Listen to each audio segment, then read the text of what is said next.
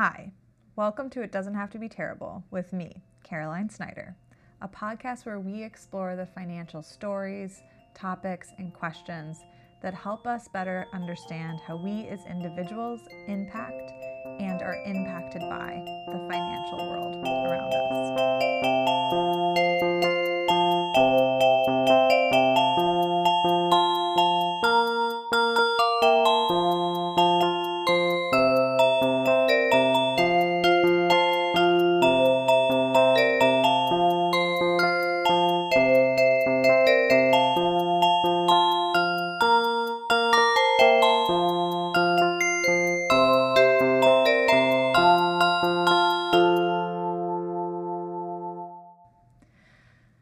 So today's topic, I'm just going to be very honest. I feel a little flustered about today's topic because I have about a million thoughts running through my mind.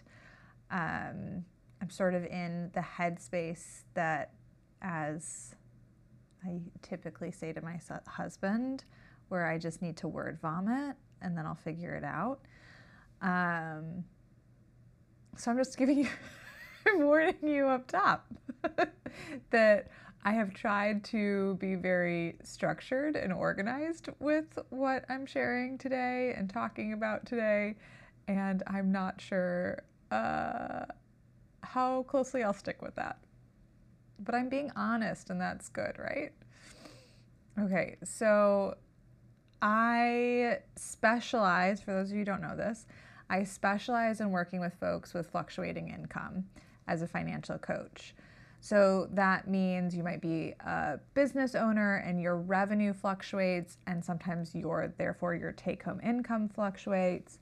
It might mean you're a freelancer or you work commission-based job or a portion of a commission-based job. It might mean that you have a side gig. It might mean that you're a gig worker. But my world and my work is all about those fluctuations in income.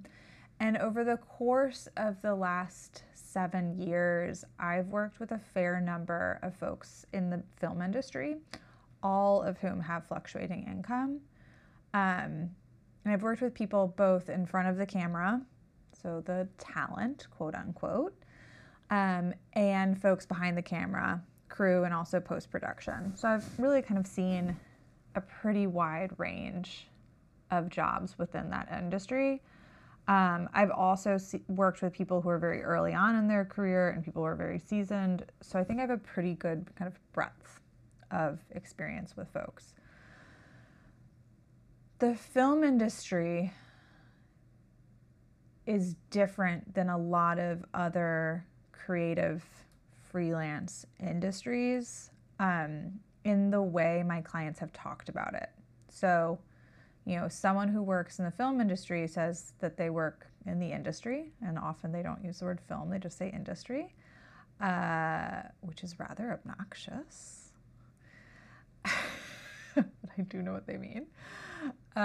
Whereas I've had also a fair number of graphic designers as clients over the years, and none of them are like, I work in the graphic design industry.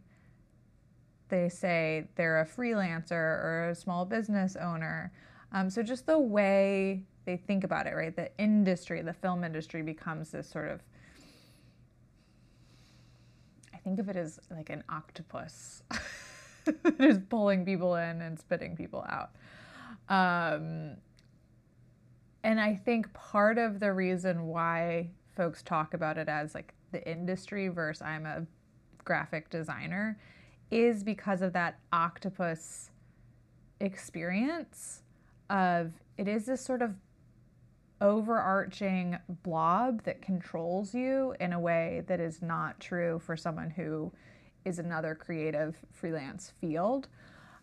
Not to say that there's no overlaps. There absolutely are. There's just some specific things about the film industry that I think make it ripe for abuse. I think sometimes that word is absolutely accurate, and I think sometimes that's being exaggerated, but the conditions are set for things to go awry. And we've seen that over the course of the last several months with the strikes for very good reason.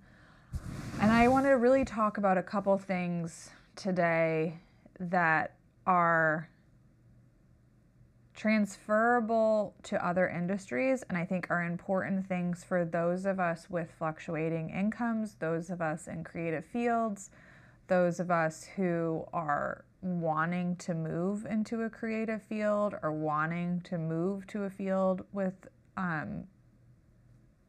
less structure.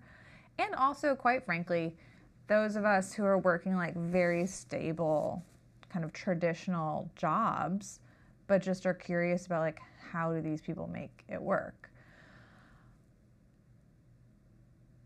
Yeah, I think there's a real appeal of kind of like looking in on the inside, right? We all know that. That's why reality TV is a thing.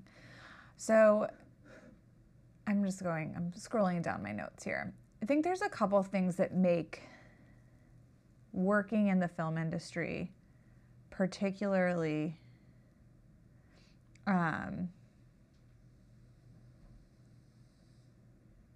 appealing, right? Like, there's a reason why people flock to it. For one thing, this is probably obvious, but I think it's important to say, is that there are almost no jobs in the world where your end product, what you create, is actually seen and consumed by and like interested by potentially millions of people. Like that, billions. I just got a correction from my husband. Billions of people, right? If I am the most successful in terms of pure numbers podcaster out there, maybe I can hit movie numbers and maybe I can hit Netflix numbers, maybe. But that would be like me being Joe Rogan, which kind of made me barf in my mouth a little bit. There's just not very many jobs where you get to have your final product out there for the world to see, right? Like if you're a grant writer, like 4 people are going to read your grant. If you are working in, I was about to actually use an example that doesn't work. I was going to be like, if you're trying to develop a vaccine and like, oh, crap, no, that one actually, like, really a lot of people get it, but they don't know anything about you and they probably don't think it's that cool. They're just like neutral. Maybe vaccine was not, let's not go there. Maybe that was not the right example. There just are not that many jobs where you get to do that, right? So it's cool. Like if you go and meet someone at a party and they're like, oh, I just worked on Barbie, the reaction is to be like, that's awesome. So cool. Tell me about it. It looked really exciting from those like behind the scenes, super curated pictures that I got to see of set.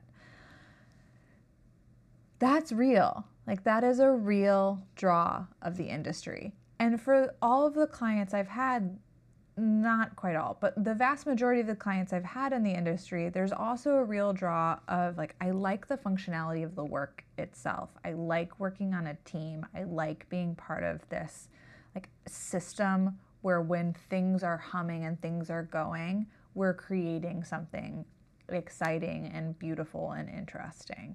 That's real, right? I also feel love for the functionality of my work. I love coaching folks. I love doing this podcast, right? And that's real. And that's real for, I hope, most people in most jobs. I think that is a thing that we strive for as human beings. But there are very specific drawbacks to working in the film industry that I've just sort of kind of tallied up over the years. And some of these are things that are true in most freelance industries. One is the benefits issue, right? Either you don't get any benefits, so health insurance, dental insurance, life insurance, I'm just shedding. They don't stop your hair falling out. Retirement. So either you get none of that, or it's very hard to qualify for that, right? Like you have to work a certain number of hours in a certain type of jobs in a certain amount of time in order to check that box. So that is true in other freelance industries too, right? Like my freelance graphic designers, I'm going to keep using them as the counter example. They also are not getting benefits. And in fact, there's no like check a difficult box to get benefits because they're not unionized. Not everyone in the film industry is unionized though. So that's one thing that's the same. No control over, no, let me back up. That's the thing that's the same, is that benefits issue.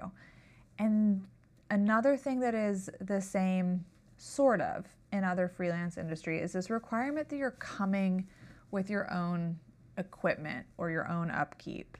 I'm going to talk more about that in a little bit. But if you're a graphic designer, you're expected to have your own computer, you're expected to have your own software, right?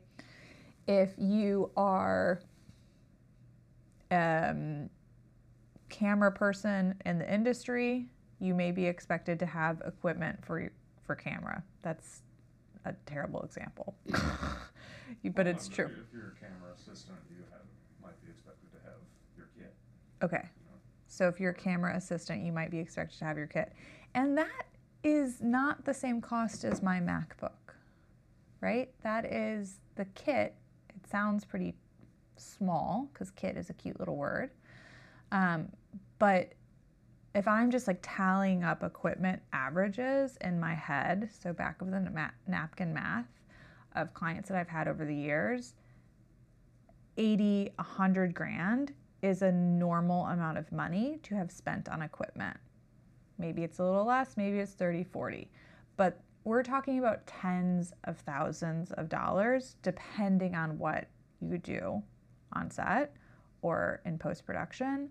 And you're expected to keep up to date with that, right? Like if there's something that breaks, you need to fix it. If there's a new technology that comes out, you need to stay up to date with that. If you're not staying up to date, you're not getting hired, or you are going to be renting things to be able to become hireable. That is a pay to play that is almost impossible for the vast majority of people. Like wildly. Let's actually take a pause there. There are very few jobs in the world where you are expected to spend tens of thousands of dollars in order to get the job. I think, counter that a lot of people would say is like, oh, what about school? In order to be a lawyer, you need to go to law school. Absolutely true. But there are systems set up so that there's support for that. I am not happy with the systems that are set up, but it is easier to get a student loan than it is to get loans for equipment in order to go into the film industry. So that pay to play is really, really real, and it's usually really high. For the graphic designers in the world, right? You need to have your equipment too, but a graphic designer has control over what their pay is, right? I can say, for this type of project, I'm going to charge $3,000. For this type of project, I'm going to charge $50,000. They have control over that. There are limits to the control that are based on the economic environment, but there's a wide range of control that you have within that sphere or within that range. If you work in the film industry, there are market rates that are based on union minimum rules, which is a good thing. I am in no way hating on the unions here, but that means that you're really limited in what you get paid. If the market rate for being a PA is $350 a day, that's the market rate for being a PA, and you're not going to be able to say like, but I'm charging $650 a day. Like, cool, we'll just go to somebody else.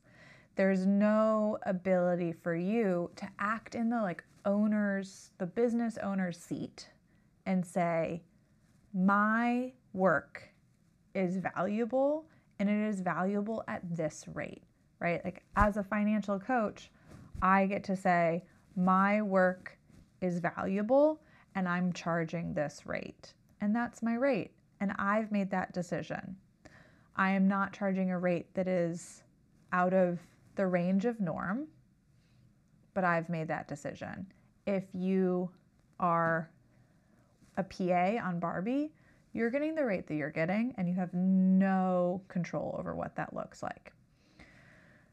You also have no control over your schedule. So if you're asked to be somewhere at a certain time, you need to be there at a certain time. That is very similar to like a traditional job. The difference with a traditional job and the film industry is that you likely have less knowledge about your schedule than you do in a traditional job. You cannot call in sick. If you do call in sick, like your job's probably just going to be gone. There's a, it's not even golden handcuffs. I was about to say like there's golden handcuffs, but it's not. They're just kind of dingy handcuffs keeping you to the industry where you can't take breaks, you can't move away, you can't go on vacation, you can't plan for those things because you never know when you're going to be stuck, or you never know when you're going to end up being stuck at work. Interesting not knowing what the next job. Yeah. So let's talk about that day rate for a second. So some day rates look really great, right? You might have a day rate that is $1,000 and above. You might have a day rate that is $800. You might have a day rate that is $2,000. That day rate, that's where the golden handcuffs come in, but again, they're not real gold. They're painted gold, let's say, because that day rate sounds good, right? And if I do the math with clients, which I do all the time, of saying like, okay, so if your day rate is $500 a day, then we look at like, so how many days a month do you need to work in order to meet your revenue goals? And it might not even be that many days, right? It might be like, oh, I need to work 20 days in a month. That is 2/3 of the days of a month. That feels pretty reasonable. The problem is that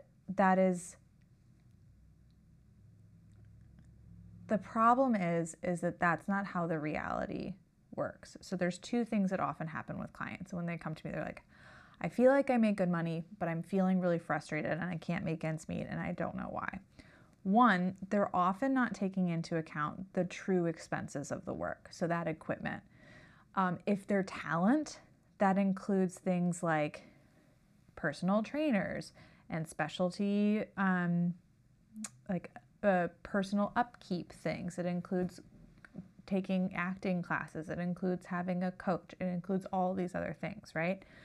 I mean, it's as simple as like, oh, I cannot skip a hair appointment. And a hair appointment, and if you're in LA, is extremely expensive.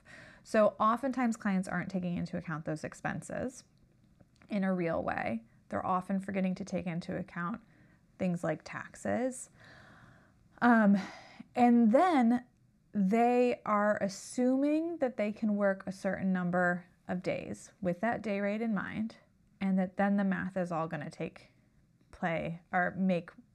then the math is all going to fall into place, right? So it's like, okay, here, my day rate feels pretty good. But if I'm taking all my expenses, then my day rate feels like less good. And then, oh, but I just need to work X number of days.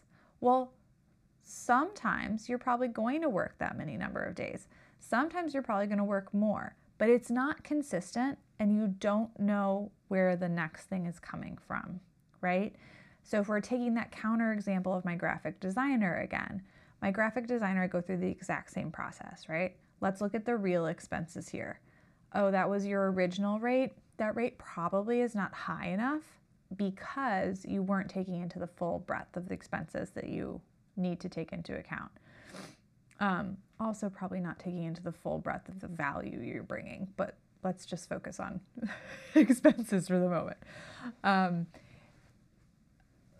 That graphic designer can then say, cool, I'm being underpaid, I'm gonna increase my rate. the PA cannot say, cool, I'm underpaid, I'm going to increase my rate. They can say, cool, I need to find different work in order to make this happen. Or I need to increase the number of days I'm working. Graphic designer can say, okay, I need to increase the number of days I'm working, the number of hours, the number of projects I'm doing. And they have some real levers they can pull. I'm not saying that being a freelance graphic designer is easy and that finding clients is easy, but there are things that you can do to control that to a certain extent. Versus being in the film industry, while there are things you can do, right? You can work on networking, you can reach out to folks, you can cold call, you can do all those things. There is an element of luck involved and an element of who you already know involved that is often very much out of the control of the individual person. So not taking into account the true expenses, not being able to take into account the value of your work, and then not knowing where the next job is coming or when it's coming, right? There is a level of uncertainty that I see in clients all the time where the vast majority of my freelancers are saying, I want to figure out how to price my work correctly, where it takes into my value, my real expenses, my time.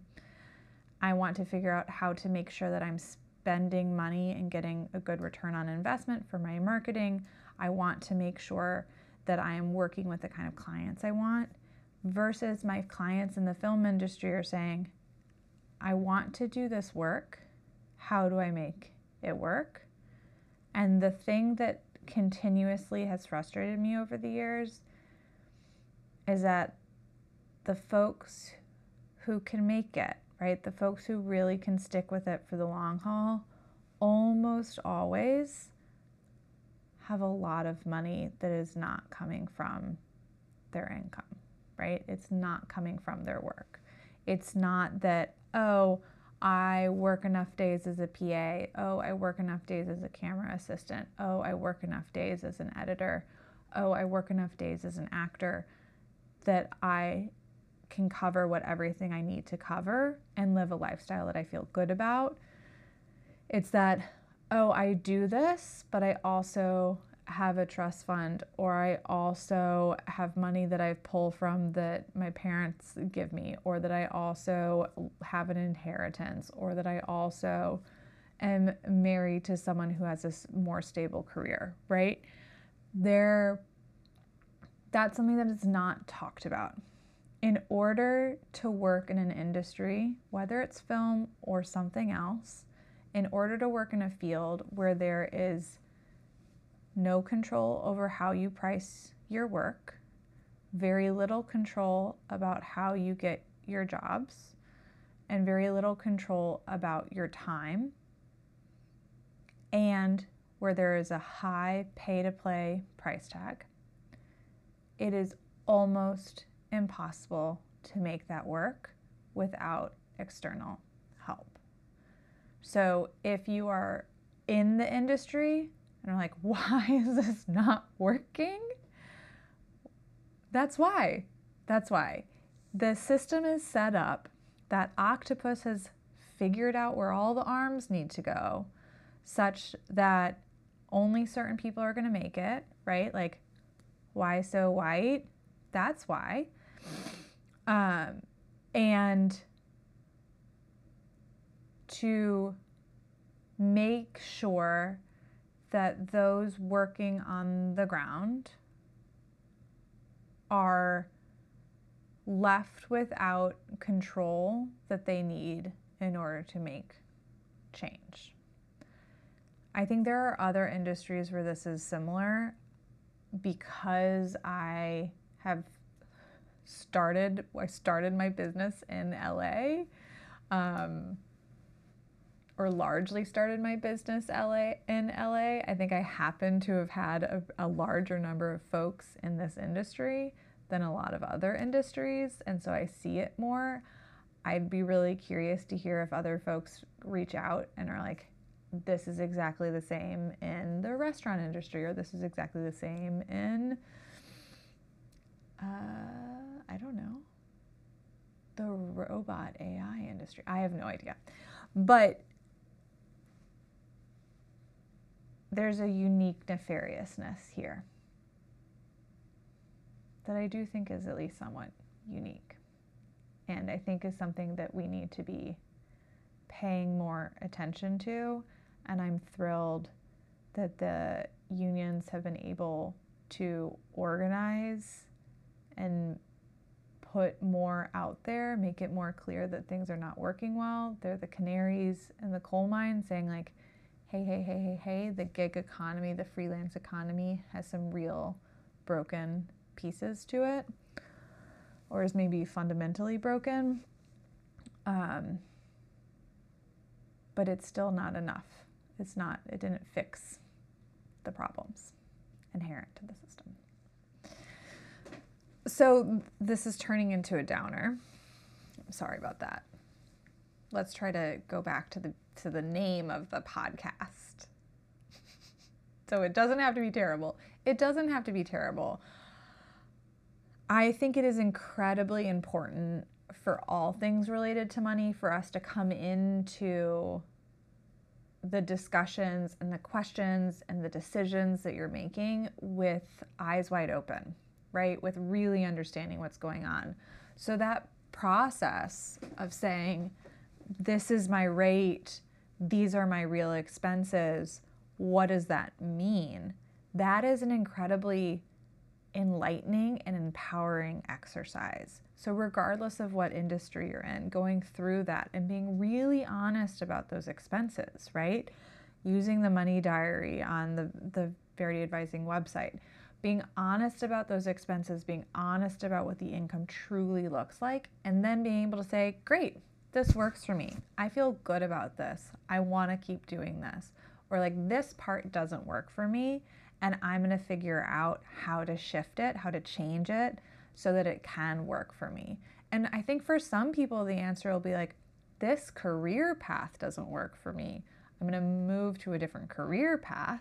And for some folks, it's going to be like, this career path does work for me, but I'm going to be going all in certain ways, or I'm going to make sure that I have certain things in place to protect me.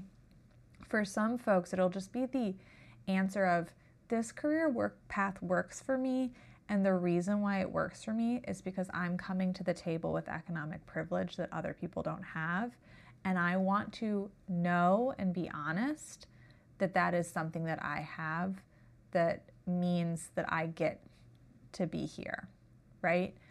That knowledge, that empowerment, or that knowledge can help you feel empowered and help you gain empowerment in a system that is really created to take the empowerment away.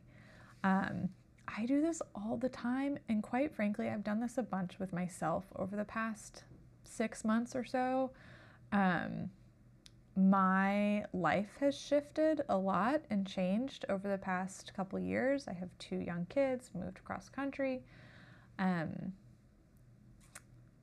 The business has shifted in some parts because of the world shifting, and also because I need it to shift and I want it to shift. And I know my numbers really well, and that means that I'm able to move through the decision-making processes feeling really confident and clear that I know what I'm doing. And that is special. And I hope, regardless of what industry you're in, regardless of if you're in the industry or another one, for those of you not watching, I really rolled my eyes at that. My hope for you is that that information, that knowledge means that you can make decisions that feel good for you. We all deserve that. So, thank you for listening. Please share with your friends, rate, review, subscribe, whatever the things I'm supposed to say. I can't wait to see you and talk to you next week. As always, feel free to DM me, email me, and truly, as always, I'm rooting for you.